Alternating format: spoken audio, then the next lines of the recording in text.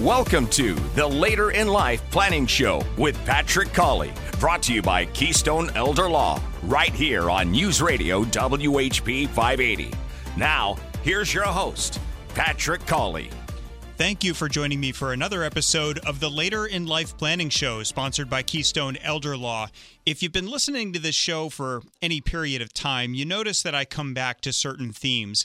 One of those themes is, when you're doing your legal planning, which is what we do at Keystone Elder Law, when you're doing your financial planning, you have to keep in mind the statistics on long-term care, because middle-class families can be wiped out. Your savings can be obliterated by the cost of long-term care. And what am I talking about? Well, the Alzheimer's Association says that 1 out of every 3 people will develop dementia in their lifetime. And that doesn't even get to the people who will have a stroke, who will have Parkinson's, MS, ALS, or even a bad accident or a bad fall, and they lose their physical mobility. So last week I was talking about how with the burden that it's going to place on family members, if you need that level of care, family members are going to have to rally around and provide care and support to keep a person supported unless you go to a higher level of care in a facility. This week, we're going to recognize another reality, which is that adult children are more mobile than they ever have been in the past, so they're living all over the country and the world. And if it's, a couple in their 80s, and, the husband falls in the middle of the night, can the wife pick him up, or is it going to be a 911 call? So what am I talking about now? I'm talking about professional home care, because we are very blessed and fortunate in this area to have some wonderful agencies who can come in and support the independence and the dignity of an older adult and keep them safe in their home. So my guest today is Richard Ruda, who is with Visiting Angels, specifically out of Carlisle, Gettysburg, Chambersburg, serving that Tri-County area. Richard, thank you for being with me today to discuss this important topic. Patrick, thank you for inviting me. It's definitely a pleasure to be on the show with you today. Well, I know, you and I have spoken many times in the past, and I think we're on the same page about so much of the importance of this and getting the word out to people so they understand it. But when I say that, I know that it's because you're a sincere person. You come at this industry, this caregiving industry, for all the right reasons, and a lot of it is personal for you, isn't it? It truly is. I mean, so talk a little bit about what motivated you to go into home care, because I know that it hits close to home. It does, Patrick. Ironically, my background, I have a degree in nursing, a graduate degree in health services administration, and most of my career has been in healthcare operations. About 10 years ago, a total stranger came into an office. I was running for a durable medical equipment company, and he came in for a CPAP. And I was sitting at my assistant's desk, who was off that day, and it wasn't a voice, it was a feeling. I got to get this guy's contact information. And he came back out of the CPAP setup, and I must have said something. He invited me to lunch. Well, he had started this franchise actually 9 years before I purchased it. And, it's almost 10 years now, and I look back, and it wasn't by accident. I absolutely love what I do, because what I do is I help families keep their loved ones out of a nursing home when I couldn't help my own mom and dad. Inadvertently, we made mistakes as a family. I'm the last of 6 kids. We're all in the medical profession. And we didn't see the forest through the trees, or the trees through the forest, however that saying goes, with my own parents. My father was demented. My mother was arthritic. But jointly, they lived together for a number of years. But both, as their disease processes progressed, my father's dementia got worse, my mother's arthritis got worse. And I would visit my parents every 4 to 6 weeks. My kids were infants. At the time, they lived over 200 miles away from me. So I could see the different changes in them every 4 to 6 weeks. And I remember my dad getting worse. And I would say, Mom, you need help. No, I don't. Mom, you need help. No, I don't. Every time I would bring this up to her, she was in denial. And it was very frustrating. And I got very upset with my mother. And I said, Mom, I can't help you if you don't help me. And shortly after that conversation, she fell. And I ended up my father could not call 911. So she laid on the floor for 2 days, and we ended up having to admit my mom and dad the same day to a nursing home. My father to a locked demented unit, and my mother to personal care apartment. And I'll never forget, it was the worst thing because I got my dad in this room, and as I'm walking out, I didn't realize he was walking behind me. And as the door closed, I was on one side of the door, and I turned around, my dad's standing there, and I turned my back on my own father. So I know what that feeling is like. We had no choices. And what's wonderful, I'm in a position now to help people through that process. Don't do what I did, So I help coach them through that process. Yeah, even just watching for those signs. That's right. And then when the adult child sees the signs that you saw, how do you have that conversation with someone who has already, by getting older, lost control over, with arthritis? Your mom was already losing control over lots of things. Your father had lost control over things. And when you introduce this concept of you need help, they feel like they have to cling, like their life depends upon it, to anything that keeps them in the driver's seat, keeps them independent and in control. But that's right. Accepting help is tough. It is tough. And often I speak to so many families. We get many referrals a week. And this conversation is just, it's rogue after a while for me. But it's just, so many people are in denial. And it's really critical to, understand what their wishes are. And I tell families, I coach them through that conversation. And I often tell them, sit down with mom and dad, tell them that you love them, and ask them one simple question. Do you want to stay home? And the answer is probably going to be yes. And in the case it is yes, the mom and dad, we have 3 options, okay? I can't do this by myself. So we need some help from either the neighbors, the church, or a professional company such as Visiting Angels, or any type of home care. If that's not an option, their second option is a personal care home. That cost for care is $6,000 to $8,000 a month nationally, and their other third option is a nursing home, which is $12,000 to $15,000 a month nationally. Yeah, well, and there's one other option. You can do nothing. That's right. But you and I have both seen where that goes, either from the legal planning, do nothing, financial planning, do nothing, arranging for care, do nothing. And then on the last one with caregiving, that means your choices get made for you. The circumstances, maybe even a government agency makes the choice. A hospital says, there's a fall, a hospital visit, and then the hospital says, you're not going home. Yeah. We're getting you placed somewhere else. You bring up a great point, because what I tell families, if you don't make an option, if you don't make a choice, it will be made for you. It's not an if it happens. No, it's a when. It's a when. And it's going to be typically a fall or some type of medical emergency that lands that family member into an emergency room, a 3-day hospitalization stay, and then directly into a nursing home. And they're going to lose the opportunity to stay in their home. Right. And I don't know, maybe from the dynamics of having that conversation with the parent, if that, you don't want to use scare tactics, no. But it is, if it comes to that, if they're not budging, at least giving them the full picture that if you think you're clinging to control, you will lose it, because other people will make the decision for you. And it's just about, look, we want to honor your dignity and your independence, and let's take some action now and keep help in the house so that a fall doesn't elevate the level of care. Yeah, home is the best place to be. And what I tell families, our goal is to keep your loved one in the home or at their level of care as long as possible, contingent on one simple thing, and that's safety. That question, is it safe or not safe, is what was able to help guide my family's decision-making process with both my parents. It wasn't safe for them to be at the house, unfortunately, at that point in time. And so, that's why sometimes you have to put somebody in a nursing home. It's inevitable. Right. And the nursing home, I've said this before, nursing homes are full of people who are never going to go to a nursing home. But if people are falling downstairs because they live in a house with more than one floor, if they're, as unfortunately with your mom, if somebody ends up on the floor for an extended period of time because nobody can reach out for help, these are all, with dementia, of course, sometimes one symptom is wandering. So if somebody's going for a walk and not finding their way home, or worse, getting in the car, then these are safety issues, and other options have to be considered. That's right.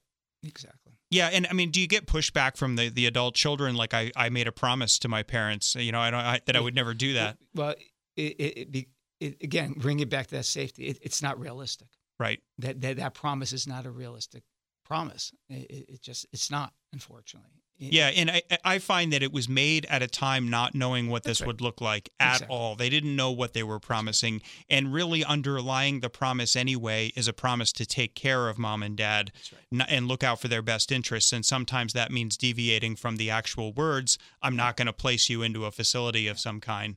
Well, we're going to head to a break and come back with Richard Ruda from Visiting Angels. We're talking about professional home care. Richard mentioned the levels of care at home, personal care, memory care, skilled care. I do a regular workshop on how these options get paid for. You can go to KeystoneElderLaw.com and use the workshops tab to get registered for the next free workshop. It's online. Take it in from the comfort of your home. We'll be back in a moment with the Later in Life Planning Show on News Radio WHP 580.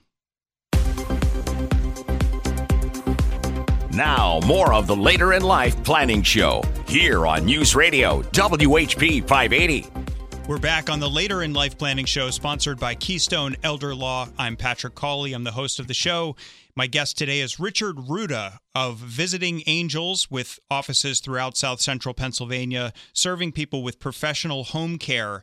And if you have heard previous episodes of the show, I've brought up the statistics, the prevalence of dementia, the prevalence of losing physical mobility to various conditions, and then a more recent statistic that came out in Pennsylvania that in the next 7 years, the population of people 85 and older is going to nearly double. So if you just heard Richard Ruda talking about his very personal story, he and his siblings being in the healthcare professions, and they were having trouble spotting the red flags, or at least convincing mom and dad that maybe it was time for another level of care. Please take his story to heart, and please keep listening, because this is just going to be more and more common, the need for people like Richard Ruda and Visiting Angels. So, Richard, before the break, we were talking about safety being the one factor, because, of course, there's care in the home, and everybody wants to stay in their home, of course, and I fully support every effort to do that. But when it becomes unsafe, then you're probably looking at a higher level of care, whether it's personal care, memory care, or skilled nursing care being the highest level.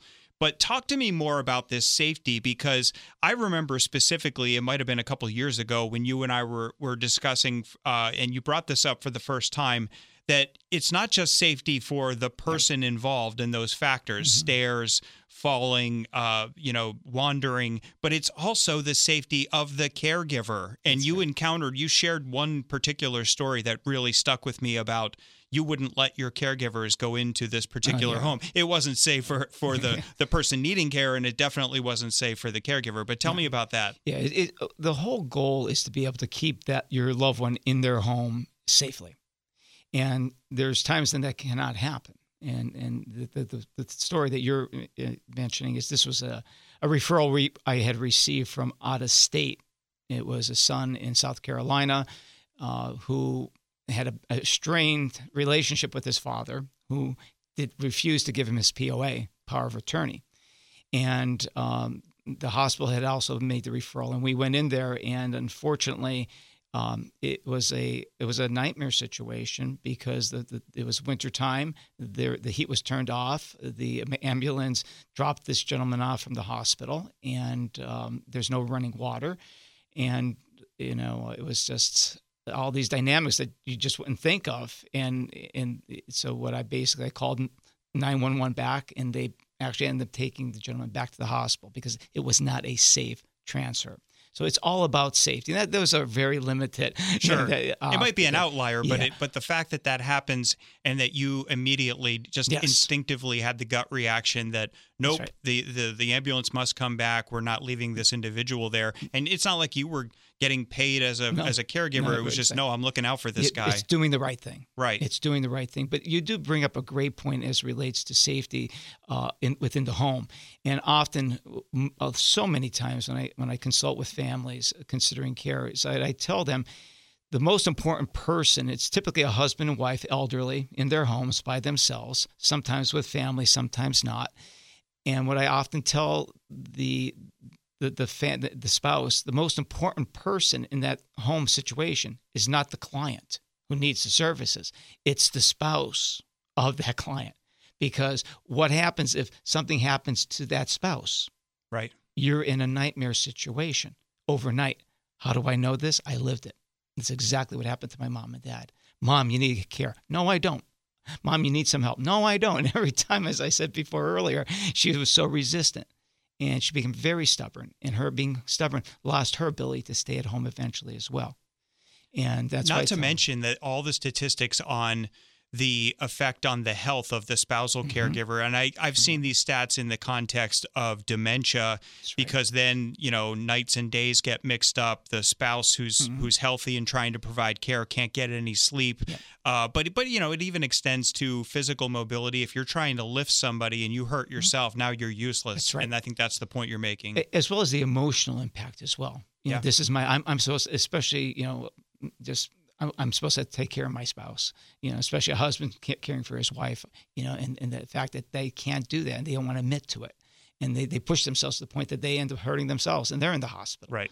So I said, don't wait too long, Yeah. So whether it's the adult child from several states away, or even there's somebody present in the home, but it's a spousal caregiver, these are all reasons to give yourself a break and be the spouse, but don't be the caregiver. Bring in the pros who can do this and do it safely. That's right. And I brought up that other story too, just because I just think that speaks to the integrity of what you're doing, where you're not going to leave anybody, whether it's the client who needs care or your caregivers, in that kind of a situation. Yeah. And you just do the right thing, and that's find the next best option. But speaking of options, let's talk about what is home care. I mean, so we're sort of using that term rather broadly, but there are different kinds of care that can be provided in the home. Yeah, that's a common misunderstanding of what home care is. Most people don't understand what home care is. Home care composes basically of three components, being medical home care, non-medical home care, and hospice. Non-medical home care is what we do at Visiting Angels.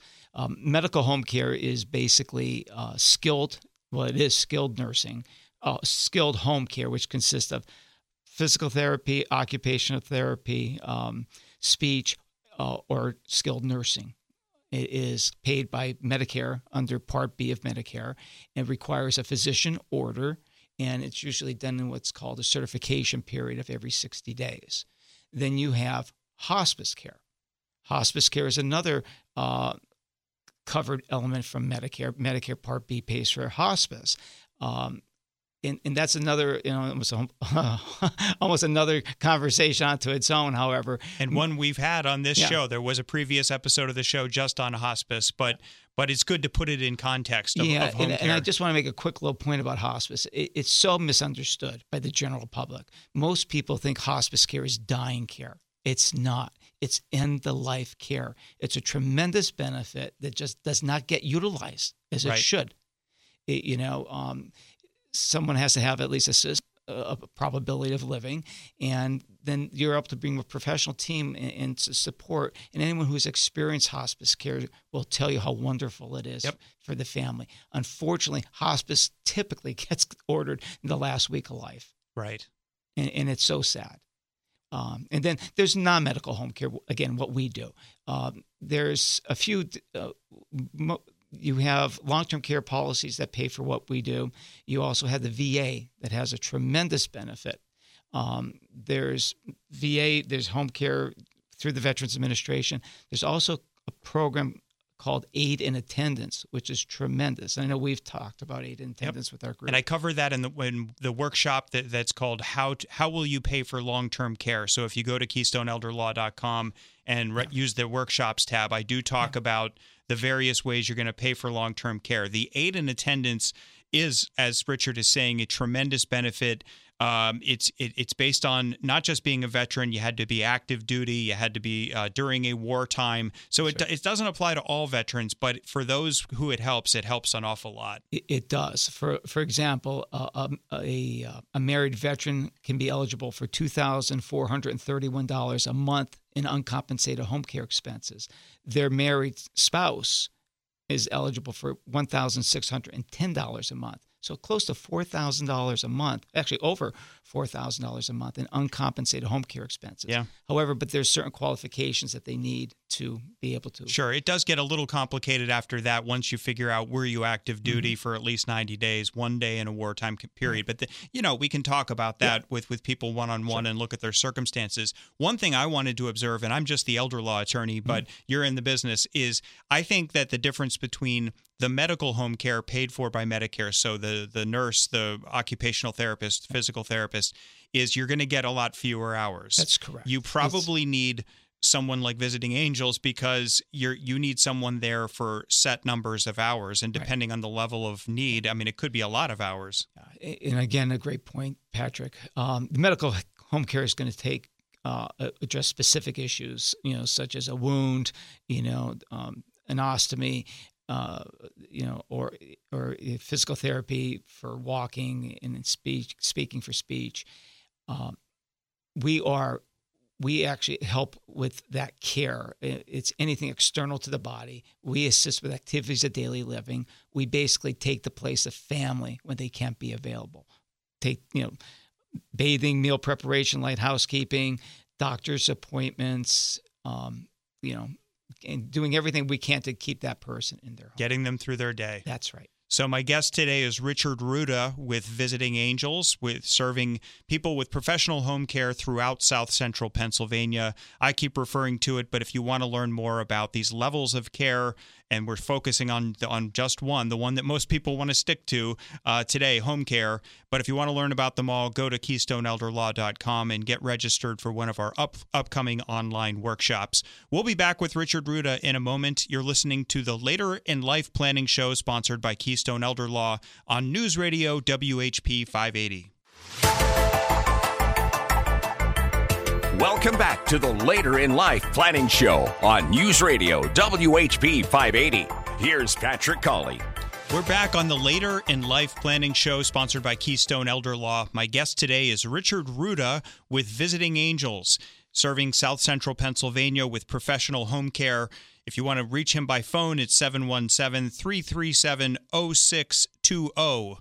And Richard, we've talked about what home care is, the various kinds of home care, what home care is as an option instead of a higher level of care. Usually that's going to mean a personal care or assisted living facility, or the highest level of care, skilled nursing. And one thing I've talked about in previous episodes of the show, and certainly in the workshops, the webinars that I do pretty much every week, is you work that into your legal and financial planning, because it can be the higher the level of care, the more you're spending. So if somebody goes into a nursing home because they let circumstances make their decision for them, now they're looking at $13,000 a month. And of course, Medicaid might be available, and that's what elder law attorneys do. That's what we do at Keystone Elder Law. We can try to save some assets at that point and hopefully save a lot of money for a family. But that's what you're looking at. As you mentioned earlier, the middle level of care, personal care, assisted living, is going to run between $6,000 and $8,000 a month.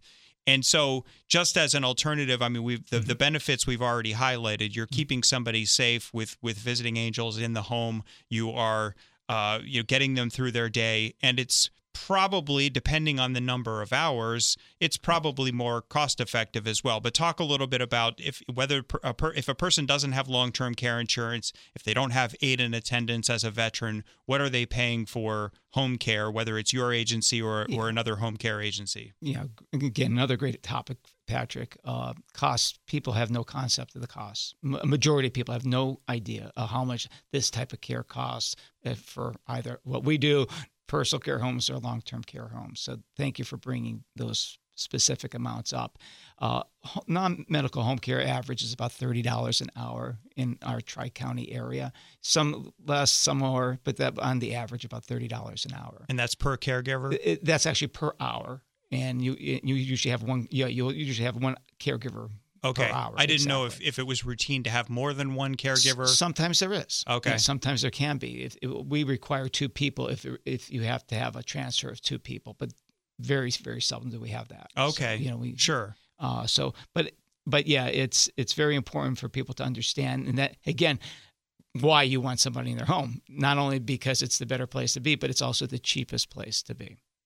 True. Yeah, and unless you need hours and hours of care, I mean, like around the clock, then of course, then at that point, you're probably looking at safety issues anyway, and maybe thinking about a higher level of care. Yeah. But the next question I get when I bring up, for example, when I speak about skilled care, the highest level of care, $13,000 a month, and I bring up Medicaid, which we're all paying into with our paycheck deductions.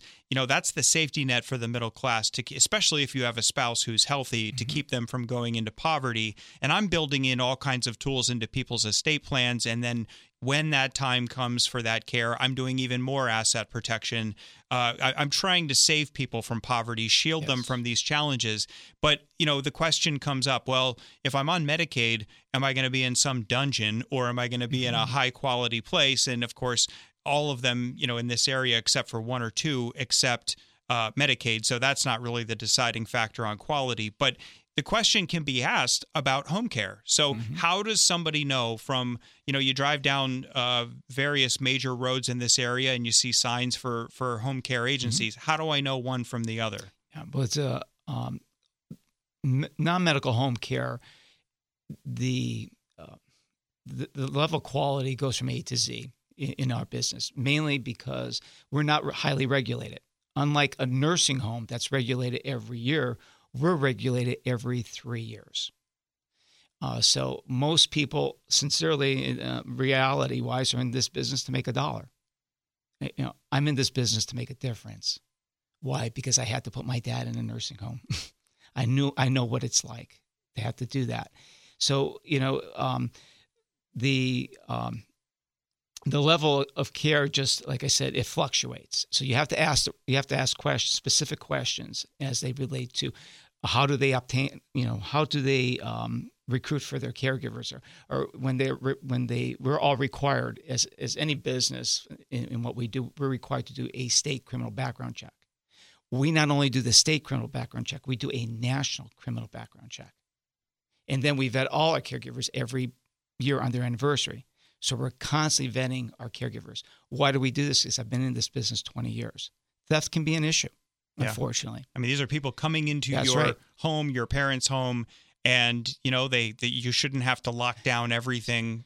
So that's right. So we educate our families, and one of the things that we do is our policies do not give any of our caregivers a credit card, and also anything of value keep locked. But where theft can be a real issue in our business is when you have somebody who's by themselves and who has dementia. And if you're not dealing with a reputable agency, it's a recipe for not a good thing. Yeah. Yeah, financial exploitation, we don't even know how much of it happens because some of it just never gets caught, but it's a real deal. And you look out from that from the get-go. From the get-go of hiring. Yeah. And, there's... I think another thing too is, I mean, it's kind of like, how do you know if you have a good attorney for estate planning or elder law? Well, you can ask other people, who did you use, and ask them about us, and you'll hear what people say. You can look at Google reviews. That's a big tool. Exactly, and one of the things is with our business is how long has that agency been in business? Sure. There's people that run agencies out of their garage, out of their basements, and that's definitely the minority. There's a lot of good companies, non-medical home care companies in our area, and we're very lucky to be blessed with that.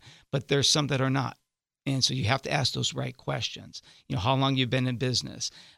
Do you track your customer satisfaction? 3 years ago, we made a strategic relationship with a company called Home Care Pulse.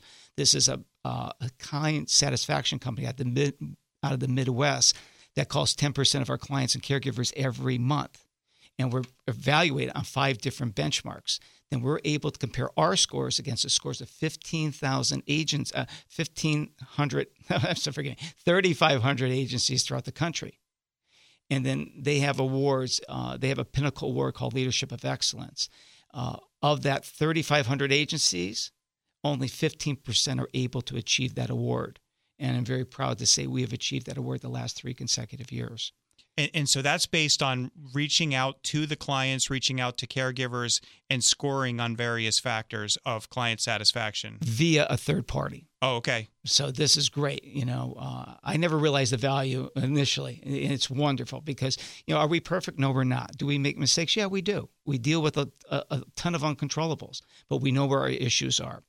And all these things end up washing out in our Google reviews. Because you're absolutely right with as relates to Google reviews. When we first started, we had like 5, and I never realized the importance at the time when I first bought the business. We now have over 74 in our 3 offices, and it's not just here's 5 stars. That's right. It's when people actually say things where they're specifically bringing up their stories. And I'll tell you, at Keystone Elder Law, I'll just be sitting at my desk doing work, and my phone will give me a notification, and it's a new Google review, and I'll read what these people are saying about. Whether it's not just me, it's usually about my staff because we all work as a team. Right. And it just brightens my whole day we made such an impact on these people's lives. Right. It's just amazing. Yeah. So, well, and so I think that those are all excellent questions as far as determining quality, asking around, checking on reviews, that healthcare pulse, home care pulse. Pulse as in, what you take when you put your finger up to your wrist or something. So, that's fantastic because like you said, no organization is perfect, but it's the fact that you pay attention to statistics shows me that you're open to getting better because you only learn from challenges or setbacks or even mistakes. And I forget who it was, something like some major CEO recently said, nobody gets in trouble with me for making a mistake. I want them to make mistakes. That's how they're going to learn. But that assumes that there's that commitment. Let's look at the data. Let's look at how we're doing compared to home care agencies across the country. And how can we do better? Yeah. Right. And then focusing in on the training. I've started doing that at Keystone Elder Law as well. There's an anonymous survey. We're not a huge team, but they get a survey that goes through various questions from a third party. And then I look at the answers and I know exactly where I need to provide, this person just really needs training. They need more support. And I wouldn't have known it if the really careful questions hadn't been asked.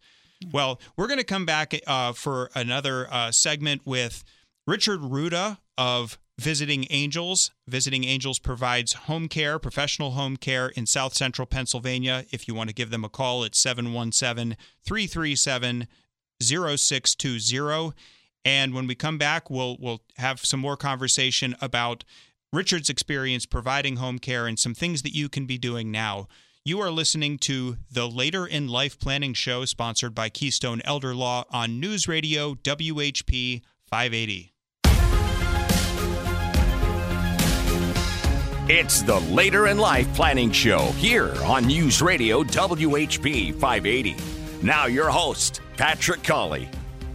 Today we're talking about the things you can do to plan ahead in a caregiving context, because I've said it pretty much on most or all of the episodes of this show, that if you've listened to previous episodes, that the older population in central Pennsylvania is growing. It's growing rapidly.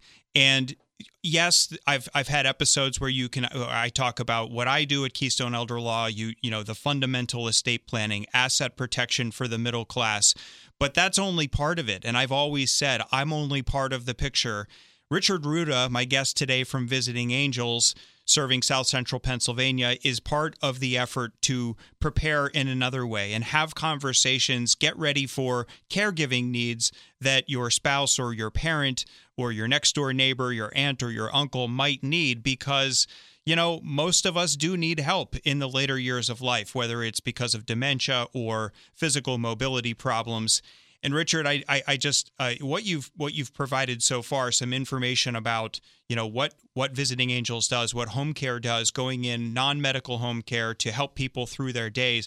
I think that most people don't understand that this is a resource, or they don't understand it in a very detailed way. And one thing that you've learned, I mean, you've learned a lot of this not only through experience, but from your own parents' experience.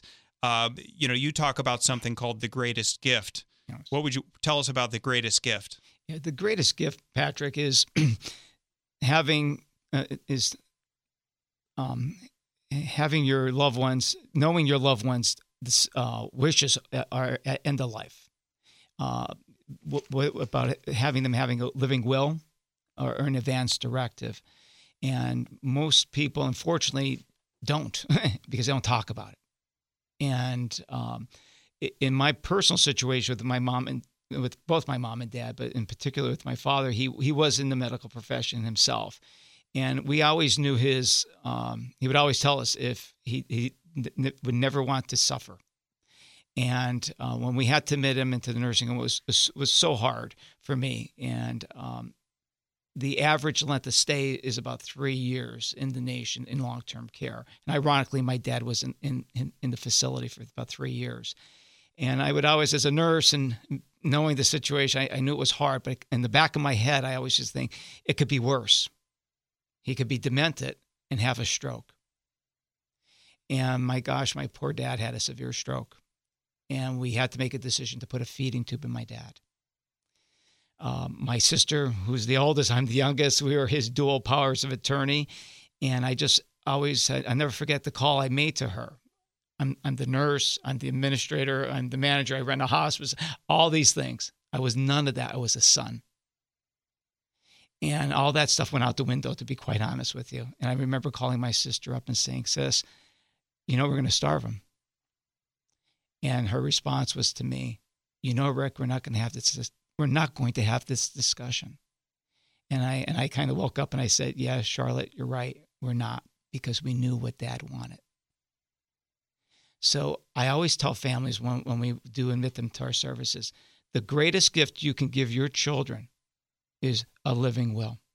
So they know what you want at that moment. Yeah, and I just very recently had a conversation, and this comes up all the time, but having the healthcare power of attorney, where you name who's going to make your medical decisions if you're not able to speak for yourself, and the second half of it is the living will, meaning if we go into an end of life situation, there's some very specific questions you can go through to make clear what your wishes are. But I just had a conversation like you're describing. It comes up from time to time with a client who said, what comes up is people say, oh, I've been through this with my parents, or, this runs in my family. And they'll tell me a story about how they had the living will, but actually carrying it out, that feeding tube, that whole conversation, whether you do CPR. I mean, this is all going to be right in the living will if they get good advice and counsel as they go through filling it out. There's stories that can be told, and they draw on their own experiences. But the woman who I was speaking to recently, a client said, it was still so hard. It is. And it's hard. But I guess my response to that is, imagine how much harder it would be if you had no idea what your dad wanted. And now you're at the foot of the hospital bed, and the burden is entirely on you, rather than just knowing that it was Dad's decisions. And of course, I would take this a bit further. I think the greatest gift, that's one of them. That's for quality of life. That's it. I mean, the living will, the healthcare power of attorney. But how many times do people come to you and you want to be arranging for, like, well, how are you going to pay the bills? How are you going to, pay for home care? Who's going to sign the agreement?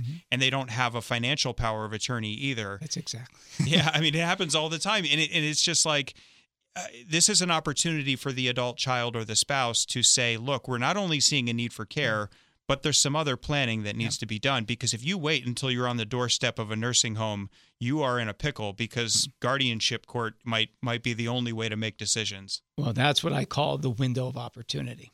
And I often, when I consult with families, I tell them you are in what I call a window of opportunity to get everything together financially.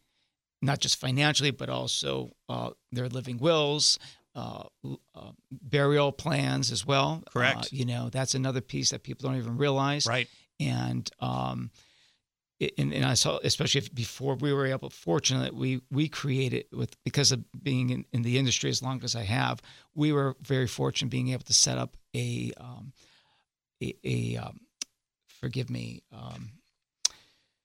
I'm trying to think of the word, and I know you know it, as it relates to sheltering their assets, irrevocable family trust. Forgive me. Yeah, an irrevocable family trust. Right. So we were able to get that done for my parents as well. Yep. But I do several of those a week. I mean, that's you just described much of how I spend my waking hours but that assumes something though, Richard. That assumes that people are planning well in advance, because if you're on the doorstep of the nursing home, of course you're worried about your family member's health. And then you get sticker shock because of the cost of care, and you say, well, it's time to do some asset protection. You can forget about a trust because that has to be done a certain number of years before you need that level of care. So you can do a whole lot more asset protection if you work way in advance. We can still help, if it's Medicaid and for skilled care, we can help with that. But I just love your message though of you have a window of opportunity, because if the parent still has their cognitive capacity about them, and they can make financial plans, they can make legal plans, they can voice what their wishes are for health care and including their home care, how they want it to go. And I'm sure it would not be surprising to you that when people are calling us, some family members don't have a power of attorney. Oh, that does not surprise me at all. What's a power of attorney? Are you the POA? What's a POA? Right. That's just, all lingo in our business. It is. And I mean, everyone knows what a POA is. It's as simple as, hey, if you're listening to this show, you have the cognitive wherewithal to get into your bank accounts, pay your bills, move money around, sign agreements, sign the deed on a house if you're going to sell it. But if you have dementia, if you have a stroke, if you have, the statistics are alarming. If you're one of these many people who loses the capacity to do this for yourself, is the bank going to talk to anybody but you? Yep. No, not unless you have a power of attorney and that person is then empowered to do these things for you. And that's why I always tell families, it's so critical that you're keeping these communications open and talking about things. There is a subset of individuals that do not have family. Sure. And some people by themselves. And there's a thing called a medical surrogate, which I'm not sure I know not everyone's aware of it. And that is someone to act as your medical person, you have to make decisions for you medically and financially. Right. Yeah, that's the other thing is when people they've outlived everybody they know, or they're estranged from their children who may or may not live locally. Yep. And then we really have to get creative with finding who's going to be the decision maker. And if I'm speaking with them, they're still able to have the conversation. But we have to plan as if we're one of the three who are going to get dementia, or one of the two out of every three who will need a higher level of care. And I'm just so glad that you're voicing that this is an experience you have where people say, I don't know what a power of attorney is.